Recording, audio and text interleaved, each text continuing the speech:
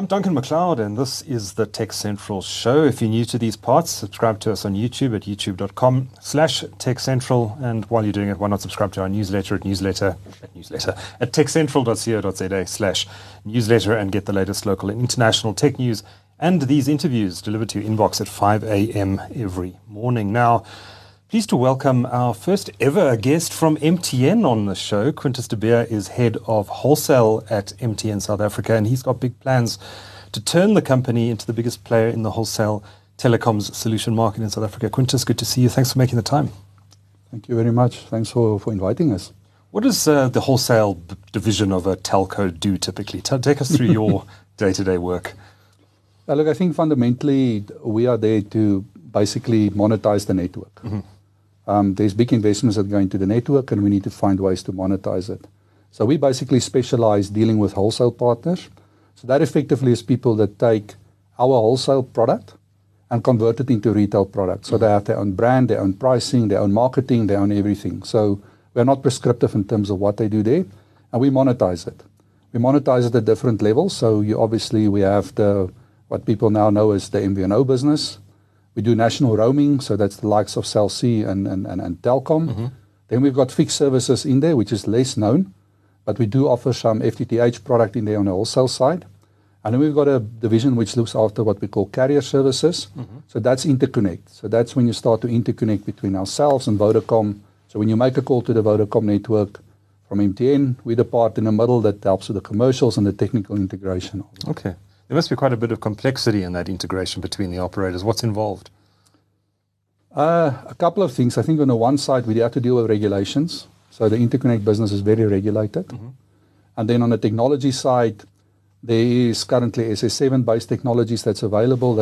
That's what existed before. Mm-hmm. But now people are moving more and more into IP business. So now you have to start to integrate on an IP level to improve efficiencies and also the products and services that can be offered. Now, I know historically Vodacom and MTN as the two market leaders in South Africa have been a bit reluctant to offer wholesale services. Historically, Cell C was the only player in the market for many years with MVNO enablement services, and they carried Virgin Mobile, of course, for many years, and other operators or other MVNOs on their network. But there was a shift in the market a few years ago, and I think MTN was probably first out of the starting gates in the race between MTN and Vodacom in offering these sort of wholesale services. But what triggered it? Why did you decide historically not to offer MVNO enablement services to now this being a key part of your strategy? Look, I think previously there was some question marks around commercial viability. Mm-hmm. It's always a challenge because you can think of an MVNO as a business like any other business. You need distribution, you need payment methods, you need somebody that understands telco and can convert that product. So we were always nervous about that. What we realized over a period of time was that the market is maturing, there is opportunities opening up, and technology makes things cheaper as well for people to start to integrate into the network. Then we said, well, at that point in time, let's consolidate the business. We create a standalone business unit to take care of that. And from a group perspective as well, there was a guidance that we need to understand what else we can do to monetize network assets, not just to the retail arms. So effectively what we've done now is created this business unit. And then we had to look at what propositions we can put together, and MVNO was one of the natural choices. Mm-hmm. There's various flavors of how you can implement MVNO. So we support a model that worked for us, and I think works very well for the partners that have elected us. Okay. Can you give us some flavor of how that model works? We effectively try and put as much of the control as possible from a pricing perspective and a proposition perspective into the MVNO hands. Mm-hmm. Traditionally, you would find the reseller model. Yeah. And in a reseller model, effectively, you take a SIM card of the operator. Yeah. You can brand it in whatever branding you want, but the product underneath is still the network operator product. So you are limited in terms of how you want to go to market to an extent, or at least that's our belief. And what we have done is we've said we're not giving you those constraints.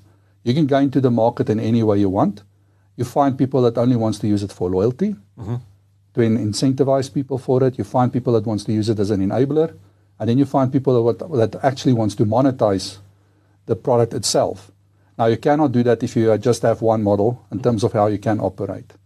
So we believe we've found the right flexibility for people to come to us and build their propositions, large and small organizations. How many MVNOs do you have on your network now? We use a concept that we call a VNO, which is the virtual network operator. There we sit with 30 plus partners as we speak, which is a mix of data only, voice only, messaging only customers, and then also a mix. Yeah. Where you have a combination of these services. And each one of them have implemented it differently, pricing it differently, and then try and build a proposition out of that. Okay. So who are some of the bigger players who are on your network? I know you've announced Pick and Pay. What are some of the other names you've announced publicly at this stage? So you've got TFG. TFG? Yes. MultiChoice. Oh yes, I forgot about them, yeah. They're quite a big one. And there's a couple in the pipeline that we will soon be able to disclose once we get past our NDA stage, which I think will also be very exciting for the market, also big brands that will be deploying. Those are the biggest. And then you've got people like Afrihost, Access, Triple ISP type. You've got all of them as well in there. You would see Afrihost has also now started with their MVNO, voice and data services and data only and fiber services. So that whole bouquet is what we can offer at this point in time. Right. So interesting times in this market. How do you measure as MTN your success in the space? You say you want to be the number one wholesale provider in this market by 2025.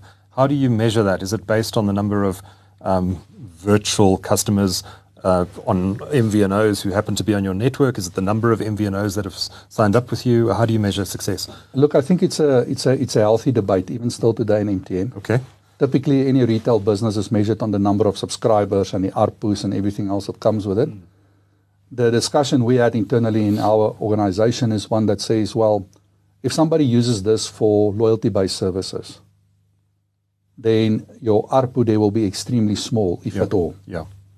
Versus somebody that actually monetizes it, you get to a bigger number. So for us, it's a revenue share, in short.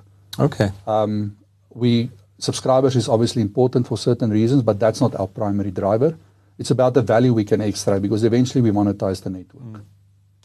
Do you insist on a floor for pricing with your partners in the MVNO space, so that there isn't, so that these guys don't come in and effectively compete with you on price and drive the whole market lower? Is that something that you look at with them? Is that something you can look at? I think you must also understand that we sit in a highly regulated market. Yeah. And then you also have competition law that you need to contend with. And in competition law, there's two key concepts that we always have to keep in mind. The one is predatory pricing, and the other one is margin squeeze. Right. So whenever we look at pricing, we need to make sure that there's enough margin in there for the wholesale partner to also have a sustainable business, but not at the level that you completely, I would say, would just dump the whole market and eventually they go bankrupt in any case because they cannot afford to offer those services. Yeah. And what you tend to find is you will see in a lot of the guys that really just play the price game, they soon disappear. Because it's not just a price game, it's a value proposition that you put on top of it that actually makes the difference. So if one of the MVNOs on your network suddenly slashes the price of calls to 1 cent a minute, etc., you'd have a conversation with them to ensure that the market isn't... Not really, because they are independent businesses. Right. And you do find, I think, all the different marketing techniques, which is loss leaders, just having a shout in the market where you pin one price point, but that's not actually what you are selling. Right. There's some people who launched uncapped at 2,000 or 3,000 rands a month. It sounded great, but it was actually very expensive. So one need to be very careful in the market about these shout-outs in terms of headline tariffs. Right. You really need to look at the basket completely to understand, and then eventually, these guys run a distribution business, they've got people to pay, they've got call centers to run.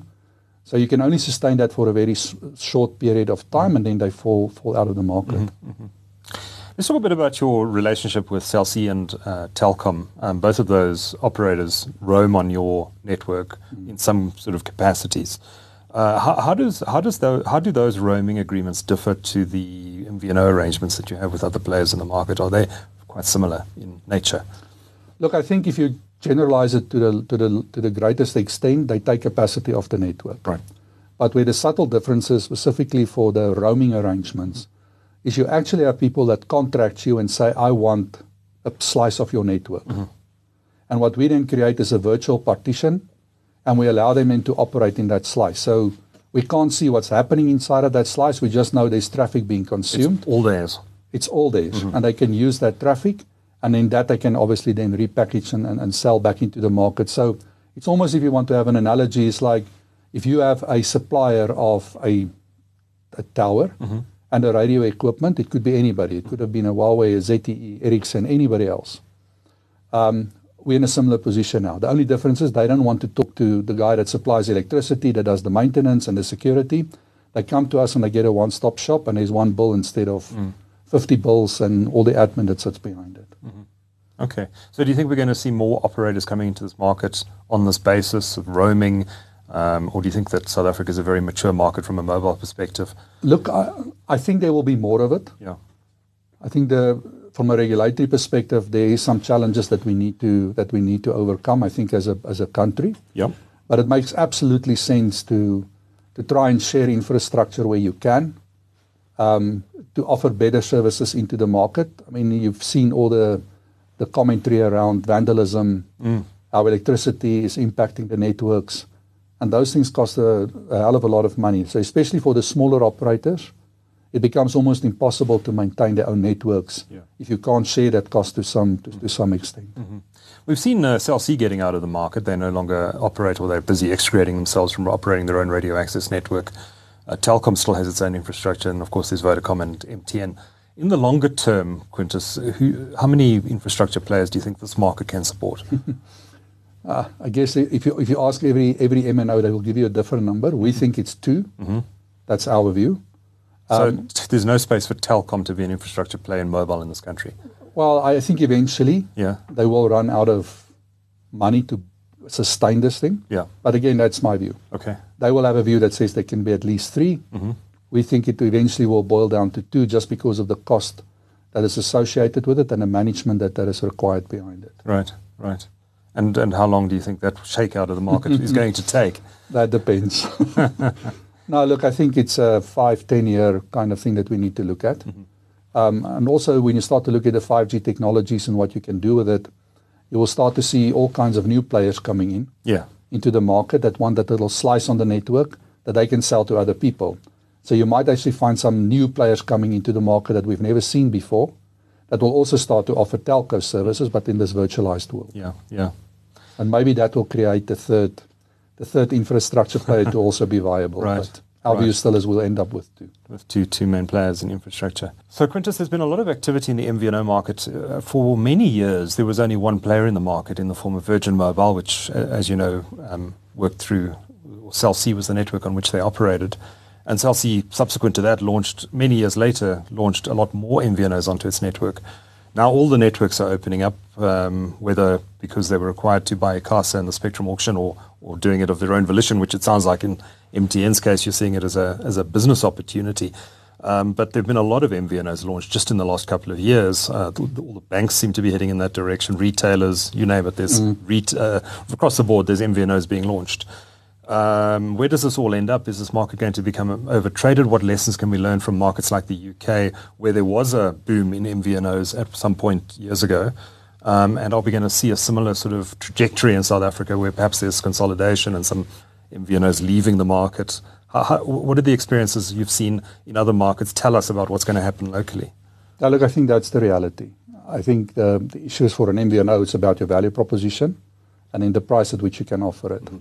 And therefore, people that is only going to try and play the price game is not going to survive in the market. If you look at an international level, the people that really survive had a proper value proposition, either customer experience, a digital journey, or specific unique content, or linked to any loyalty programs that they can operate in. So yes, you will find a couple of them coming into the market, and unfortunately, you will find a number of them that may not survive. So you will find some consolidation. And I think eventually you will find that even on the MVNO level, you will find what we call aggregators that will have a platform, and they will put all these small guys on, but it will be one wholesale, sub-wholesale entity that will allow very small guys to come in and do a 10 or 20,000 SIM kind of base and still successfully manage it, because they share the overall cost from an aggregator perspective. Right. Okay. So you'll find these little businesses sitting in there, but there will be consolidation eventually. The question is just when. Right. And we've actually seen some of these enablement businesses in the local market already. I think, I forget his name now, but the chap who used to run Virgin Mobile heads one up. Yeah, from huge group, yeah. Yeah, a huge group. Yeah. TCS, I think. Yeah, they're doing some interesting work, huge group in the space, actually. Are you working with them at all? Yes. You are? Okay. Okay. Can you elaborate on that in terms of what you're doing? Well, not on a platform level, but they are an MVNO of us. Okay. So they are supplying in two of their subsidiaries, there's data services as well as voice services that they are offering. Okay. The platform side is something that they've gone down the path. We got a couple of enablers, as you've mentioned. You've got the MVNX, MVNEs of the world. Then you just stepped into the market. And then you would see with Afrios and these guys, they bring in their own platforms. So we allow a model where you can have your own platforms, or you can come through a third party, come into our network as well. So it's almost if you approach MTN to do this, there's a checkbox of things you want to do, and you work out the pricing and packages around based on what you need. Yeah. Okay, so how big is this market going to get? I know BMIT put out some research some time ago where I think they said ultimately this market's going to grow to, I think they said 12% of the market in 5 years. I forget the exact details. I think that's right. 5 years and 12% of the total subscribers will be with MVNOs. Is that more or less your prediction as well, or do you think the market could get bigger than that? Look, I think what might make South Africa just a bit more of a challenge is the economic environment. So I think that is something that you always have to consider. MVNOs need funding to survive, to get especially their startup phase. So I think that will influence the growth factor. Can it go to 12%? Absolutely. You find the right propositions, you can. I think the other dynamic that you must just be very careful of in South Africa is the multi-SIMming space. So it doesn't mean if an MVNO comes out and you start to add up all the MVNO subscribers and say, well, it's 12%, you might find that only 3% is uniquely on the MVNO, and the rest already has a second or a third or even a fourth SIM on another network that they are using. So rather measure it as percentage of total SIMs rather than a percentage of the population. Yeah, it becomes a very difficult conversation. I mean, if you add up all the SIMs in South Africa as active SIMs, you will realize there's people sitting on 3 or 4 SIMs. Yeah, we're over 100 million, I believe. Yes. So the moment you add those numbers up and you put MVNOs in there, it's just another SIM. And on these smartphones, you now can have 2, 3, 4, 5 SIMs. So the multi-SIMming can actually become play a bigger role. The most successful MVNOs around the world are there. I mean, ARPUs is a very average revenue per user is a very important metric that mobile operators or telecommunications operators generally use. There are probably other industries that use ARPU as well. But typically, looking locally and internationally, do MVNOs typically enjoy a higher or a lower ARPU than an MNO? It depends on their segment in their market. So if you find somebody that plays in the loyalty game, you might find it as low as 20 or 25 rand. But then if you go to the higher end where you've got data providers that offers the data services, you can get to 200-300 rand. Right. So it varies quite a bit. So the moment you start to average it out, I guess you will end up eventually at about 80-90 rands as an average between all of them. But we have seen big differences in terms of pricing depending on the niche that they actually are targeting. Targeting, right. Okay. So is there a particular industry that tends to be more profitable for companies to launch MVNO services, like financial services, for example? Look, I think what makes any MVNO successful very early on is you already have a client base somewhere. Right. And a brand. And a brand.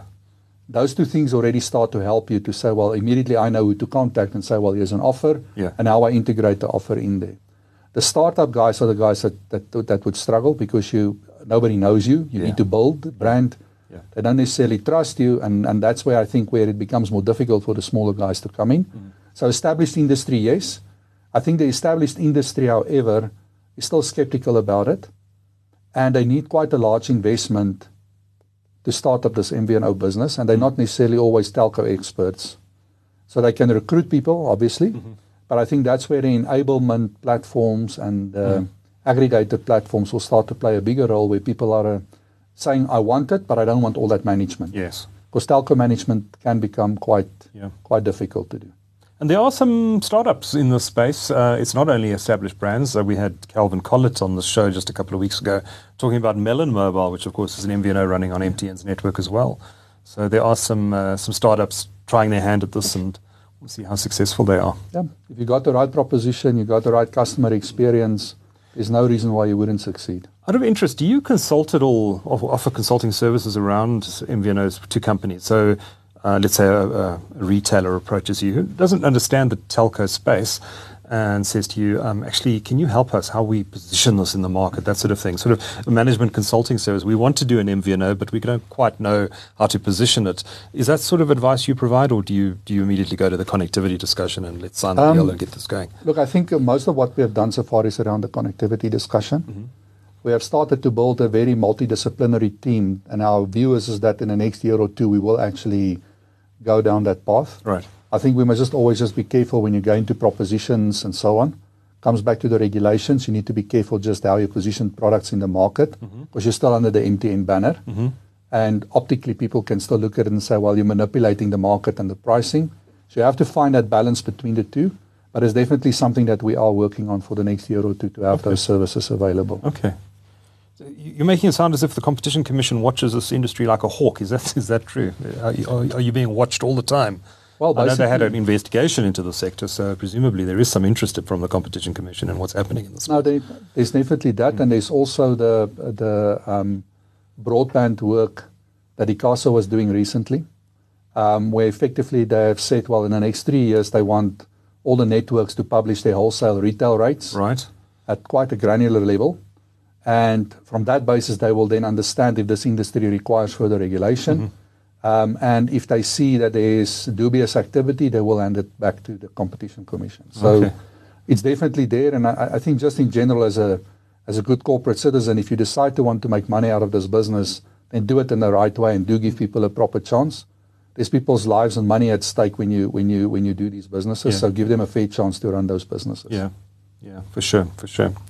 I wanted to ask about MVNOs and why it's taken so long for them to take off in South Africa. I mean, it was, I think they became very popular in the UK 10 to 20 years ago, let's put it like that. And it's been hugely successful in the US as well. And we've seen MVNOs, the model working across Europe and elsewhere in the world.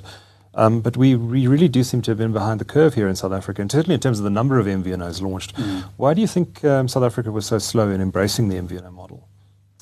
I think part of it was to do with the initial cost to establish that business. Mm-hmm. You're taking quite a big punt a couple of years ago to enter that market, and it was very much voice and SMS driven. Right. I think with the LTE business coming in, and then now 5G and all the other Gs that will come after this, it just creates more opportunity. The networks are becoming more software defined, so it does lower the cost to run this business. So I think it was partially the nervousness around, will this work or not? Our economy is not absolutely first world. Mm-hmm. You have a mix between it. We are a developing economy. So you have to find this recipe that will work for us in the middle. Yes. And to do that, people have to focus on their core businesses, and then say, well, what else can I do to monetize? And I think it's just that life cycle that we had to go through, and the economic factors that was keeping us back in the market. Okay. Let's talk a bit about Cell C. They're one of your most important customers. What's your relationship with with Cell C, and how is the network transfer project coming along? Yeah. Look, again, as I explained maybe earlier, is that it is a supplier relationship to a large extent. And we are also a customer of theirs on the other end as well. So we also use their capacity for our customers, and they use our capacity for their customers. So I think at that level, the relationship is, I think, in a good place. It has been tough over the last couple of years with the recap that was taking place and the uncertainty and their business really having to find a way to survive. With the recap, they have placed them in a better position to compete. So I think at that level, it is good. Mm-hmm. I think overall, again, if you look at beyond that and you look at the business that we are doing with them, you're now actually allowing people to stay in the market at a lower cost. Mm-hmm. If they had to compete at our level, I think they've published before, their calculations was they would have to spend like 220 billion rand to have similar networks than MTN and Vodacom, which on any investment profile you would have never have done. Sure. So what we've actually created is an environment where they can survive and still compete in South Africa. Mm-hmm. It seems that the industry, and I'm not just talking about the MTN Cell C relationship, but other deals and arrangements in this industry, there's a lot of, how do I phrase this? What's the word? There's a lot of dancing and fancy legwork going on because of the regulatory environments, spectrum trading isn't allowed yet, et cetera, et cetera. So there's a lot of complex deals that we've seen around spectrum sharing that have emerged in the last little while. Before we wrap today, Quintus, I'd like to get a view from you on what perhaps ICASA and policymakers in South Africa could be doing to make to deal with some of these challenges that you're facing. I'm thinking specifically around spectrum trading, but other regulatory interventions that could actually make this market more efficient and competitive. Because working together with other players in the space isn't necessarily anti-competitive in itself. What are some of the things you'd like to see as MTN change from a regulatory and policy perspective? And I'm particularly looking at this through the wholesale angle. Yes. To make this market better. Look, I think the first one for us sits around, if you want to call it the spectrum space, and giving us more flexibility in order to use spectrum to assist partners. You think about private networks coming on board. How do you create a private network without spectrum? And you want to do it on your own, you can't. So I think the whole issue around spectrum trading, pooling, selling, make that a more predictable model that you don't have to do all of the other hard work to get it done, so it becomes transactional. I think the other part that you touch on is the Competition Commission and the laws in the country. Let us try and create scale. Scale is just something that is good for everybody in this industry. I think the last one is kind of a narrative that the government has worked on and that ICASA has started to publish, which is this requirement that you must have an open network for the MVNOs. Yes. I think there's more work that can be done in terms of enterprise development to find ways to actually incentivize businesses to help these small partners to grow. I mean, if you have a little community somewhere out in the sticks somewhere, why not create the ability with some funding to create that last mile connectivity and empower somebody to run a little small business there? Because we think that MVNO has to be this massive national thing. Why not create a smaller view? So that integration of the SME market, the job creation market, how do we bring that back into telco as well and enable the startups to actually enter the market? I mean, the framework is already open. We are an open network. We can do business with everybody. But those, I think, is the main things, is the funding element, the technology, the understanding. And then how do we get the smaller guys to come in? There's lots of job creation opportunities in it, and you can create connected communities in the rest of South Africa. Fantastic. Great insights. Quintus de Beer is head of wholesale for MTN South Africa. Thanks for coming into the studio today. Much appreciated. Thank you very much.